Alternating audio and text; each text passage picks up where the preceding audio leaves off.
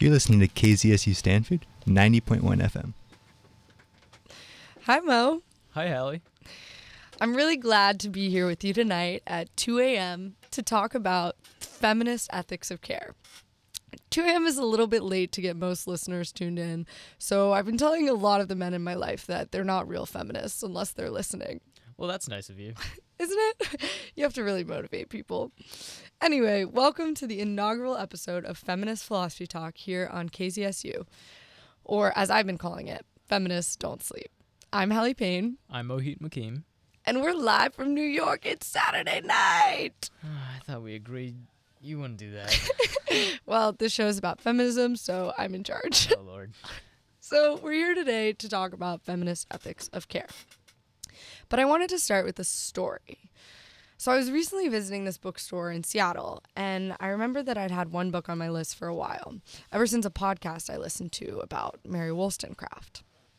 I wanted to read A Vindication of the Rights of Women, in the spirit of developing my budding interest in feminist philosophy. But I was perusing the philosophy section, and I couldn't find it anywhere, so I went up to the front, and I asked the guy where it might be. He got up, and he led me over to the gender studies section. And after thumbing through a few titles, I found it, next to texts about sexuality and gender theory.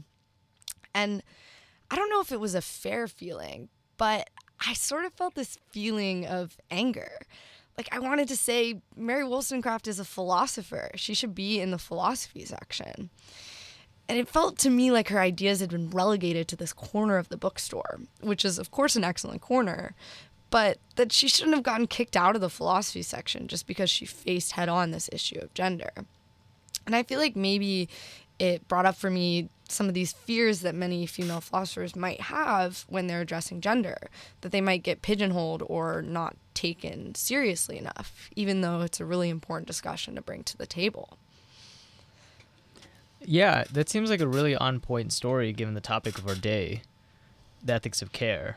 I imagine that advocates, especially female advocates of the ethics of care, would also be worried about getting pigeonholed into the gender studies section of the bookstore and not being taken seriously as philosophers. So essentially, the ethics of care is a position that argues that morality has to take more seriously care and caring relations.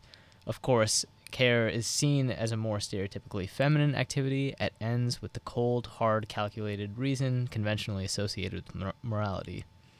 Right. So feminist advocates of the ethics of care come into the moral philosophy debate arguing that this cold, hard reasoning style of moral philosophy has undervalued key experiences of care, experiences which have been largely the activities of women, not to mention other disadvantaged and disempowered groups in society. And the conversation these women were hearing in moral philosophy had a lot to do with creating abstract, universal, impartial principles for how to live a moral life. Yet, in their everyday lives, women weren't seeing how these principles related to what a good moral life was. Because when you're engaging in care work, abstract, impartial principles aren't going to do you all that much good. Because you really need to have compassion for a particular person. You need to know things about their needs, and you need to sustain a commitment to them in a way that means that you're not this replaceable, impartial agent. Yeah, so these feminists enter the field of moral philosophy and say, hey, we're done with the abstract, removed reasoning. Let's revalue emotions as a key way of understanding others. Let's consider partiality as not a bad thing, but an important part of moral life. Let's recognize that people are not really these independent, autonomous agents. Interdependence is crucial to human flourishing. And what about the politics of who's writing these books?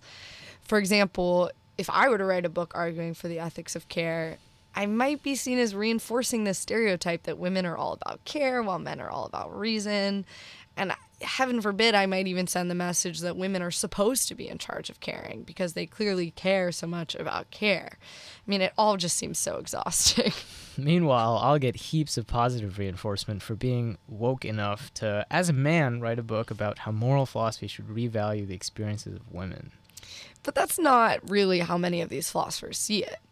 What the ethics of care is supposed to be about is this radical restructuring of our notions of morality for both men and women in the private and the public sphere. Hey, but wait a minute. what's so radical about this way of thinking about ethics? Caring seems like a pretty natural, quotidian human phenomenon. Am I missing something about the historical context out of which this view emerges? Well, as usual, Mo, yes, you are missing something. So, to break it down, we're coming in on the heels of great moral philosophy giants like Immanuel Kant, who believed that women were so emotional that they could never be rational enough to be full moral agents, let alone citizens. So, emotions and partiality were seen as things that took you further from the truth. And here we have this moral theory coming in that says, what's so wrong with emotions? Why couldn't emotions be a part of a moral epistemology, that thing that gives us information with which we reason? Because looking at a situation completely impartially is A, kind of impossible for us, we little humans, and B, maybe not the best way to tackle personal relationships. Yeah, maybe not. For example, let's say I'm your friend, Mo. For the sake of argument, sure. Great, so we're friends. And let's say you're going through a hard time with family. It's a sign of good moral character if I feel sad and affected by your suffering, because you're my friend. And if I was completely unaffected, but let's say I rationalized that you would be happier if I were there for you, so I do it anyways to maximize my sense of value, I might not be that great of a friend after all. It seems like I should want to be there for you because I feel these partial emotions and I care for you using my emotions as a guide. It's not just that I'm not being a great friend if I fail to do these things, but I'm also missing out on certain moral virtues. Right, which you are. Thanks, Mo. Anyway, obviously, rationality should play a role in my decision making. I'm not going to be there for you if some other incredibly pressing concern is obviously more reasonable to attend to. But the point is that emotions can and maybe should have a place in moral decision making. There's this caricature I kind of hate of a woman being so emotional that she can't think straight. But the ethics of care tries to counter this by saying, what kind of rationality would we have if we allowed no emotion to influence our thoughts whatsoever? This type of rationality would be cold and perhaps just as misguided as someone who only listens to their emotions. So what the ethics of care is trying to do is make space for these sorts of caring relationships. They're making the big point that partial, particular knowledge might actually represent the world better, as people actually live in it, than abstract knowledge. And given that ethics is meant to provide a guide for living morally, we should honor the particular nature of our experiences. Exactly, and give emotions a place in moral epistemology. That makes a lot of sense. Which raises the question, why didn't any of the men think of this in the long history of moral philosophy? Well, I've got this hunch that there's this really problematic sociological phenomenon that's driven the history of moral philosophy to avoid theories like the ethics of care. Men, in the West, in the last few centuries at least, were socialized to be rational, productive, abstract thinkers and calculating. Meanwhile, women were oftentimes socialized to be caretakers, providers, and building relationships within the family. And who was doing the moral philosophy because of sexism? Men. And of course, it's no surprise that we end up with the prevailing moral theories of the day being fixated on abstract, universal, rationalizing principles, take utilitarianism or the categorical imperative. Yeah, that sounds about right. Feel free to go on. Well, I think there are two sorts of things happening here. First, I think there's a sexism embedded in how both men and women conceptualize morality, especially within moral philosophy. There's obviously no lack of women moral philosophers that stake out positions related to utilitarianism or Kant, but our very conception of morality has been tainted by these sexist ideas that have kept care outside the realm of ethics. Second, the other thing going on is that the division of labor in society, leading to different experiences men and women are taken to have, lead men and women to have different conceptions of what sorts of activities are truly valuable in society. So on the one hand, there's a sexism that pulls both men and women in the same direction, where men and women both exclude care from morality, and on the other, men and women are pulled in opposite directions when deciding what spheres of society morality should speak to, and these two forces kind of push and pull against each other. Right. And this traditional division of labor placed men in the public sphere and women in the private sphere. And as men were doing most of the moral philosophy, they really thought that moral philosophy wasn't about the private sphere because that wasn't their key experience. Instead, moral philosophy was really supposed to be about government and citizenry. It was supposed to be about justice and rights and duties. And by leaving these private spheres private, this breed of philosophy left women vulnerable to all kinds of injustices that were perpetrated in the home. I mean, you look at domestic violence. These women had limited power to exercise their will. I mean, heck, the idea that raping your spouse was a crime wasn't written into law until the 1970s and didn't become a law in all 50 states until 1993. Whew. So we have this pursuit of justice in the public sphere, but very little justice in the private sphere. And in the meantime, the women are engaging in a lot of caring activities where the men are not. And so the moral philosophy about the public sphere had very little to say about care because these men just weren't taking on caring labor. And that was a big part of the problem. When only women or disempowered groups of people are performing caring duties, we get this imbalance that leads to incomplete moral theories in the public sphere, justice without care, and incomplete moral practice in the private sphere, care without justice. And care is this great thing, right? That's part of the appeal of the ethics of care.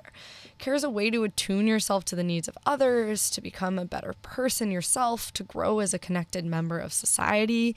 It makes sense why it should be an integral part of theories of morality. But there were many theorists who saw care without justice as heavily tainted and incomplete. Sandra Lee Barkty, for example, argued that feeling empowered by care could be a good thing, but because of the subordination of women, it ends up being a bad thing. Women feel good when they are making the lives of others better, they feel powerful, but feeling powerful and having power are not the same. Right, and then we have this philosopher, Halle and Mohit, who takes this a step further and says that in order to care, you cannot be economically, psychologically, or socially forced or coerced to do it. And she names this care in a distorted versus undistorted sense. Which brings us into why more men should participate in caring activities fully so that women don't have to be subordinated in positions of care. This is the idea that care should be revalued fully in society, to the point where both men and women should want to participate in it.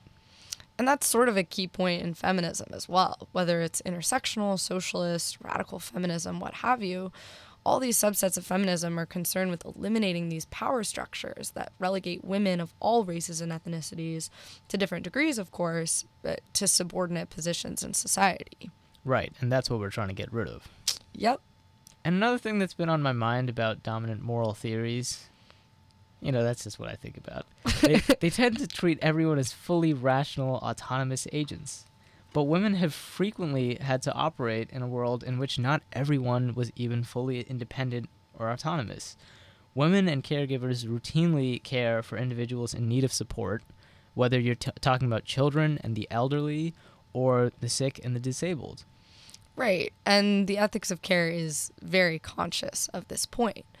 That's why it refuses to start from a conception of human beings as essentially independent and autonomous. Instead, the ethics of care recognizes that humans are relational and interdependent, and that care is a vital way, if not the vital way, in which our interdependent nature is manifest.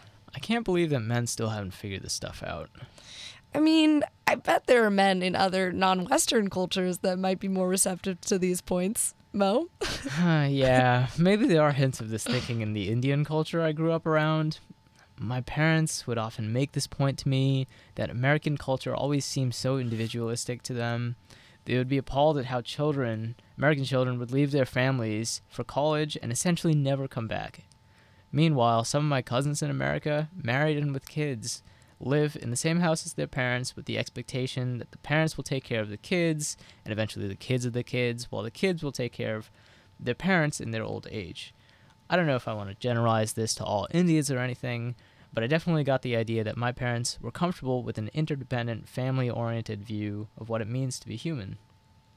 Virginia Held, in this big essay about the ethics of care as moral theory, she mentions this as well. She mentions it in reference to Confucian ethics, where concepts like Zhen and Ren supposedly come close to this idea of care.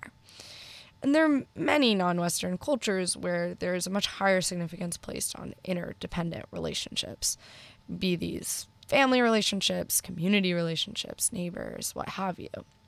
In South Africa, for example, many of the people I met when speaking of South African culture, sort of broadly, mentioned the idea of Ubuntu, this word meaning, from what I gathered roughly, a person is a person through other people, or I am because we are. And this concept can be interpreted both in the context of political philosophy and moral philosophy. It's this type of obligation of humanity towards those around you. So perhaps when interdependence is more central to a culture's dominant philosophy, care or a concept like it becomes more central to the moral philosophies of these areas. In the US, and probably the West more broadly, we see that care was this fundamental part of women's experiences, but because women were pushed so far to the peripheries, it never made it into dominant moral theories, which only came from people in dominant positions in society.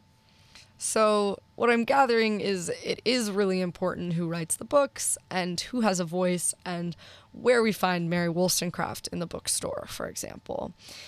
And my intuition based on all of this is that every single person is missing a piece of the story. In my opinion, there is probably no justice without care and compassion and partiality at times, and there is no care without justice and fairness, because both sides of the story are just going to be incomplete without their complement. So all of this abstract moral philosophy could probably benefit from paying more attention to notions like care, and the ethics of care could perhaps benefit from paying more attention to things like universal principles. And in that same line of thinking, cultures that focus a ton on independent success and self-actualization could learn a lot from cultures that care more about interdependence, and vice versa as well. So I guess what this conversation on the ethics of care is leading us to is really a big plug for diversity of voices in the end. Because in crafting any moral theory, which seeks to give us guidance on what a good, virtuous life looks like, we need to know the types of things all kinds of people encounter in their lives and go from there. I mean, that makes a good amount of sense, I think. Yeah, I think so too. I don't think we need to end up with just a straightforward relativism, but there are a lot of things that we need to balance in considering all of these different values. Absolutely. And I think with that, that's probably about it for our first attempt at talking on the radio. I hope you guys learned a little thing or two about the ethics of care, or that in this some way got the wheels spinning on something you're interested in bringing to the table. Email us at philosophyneversleeps@gmail.com if you have any comments, questions, or ideas for our next show. Thanks for listening.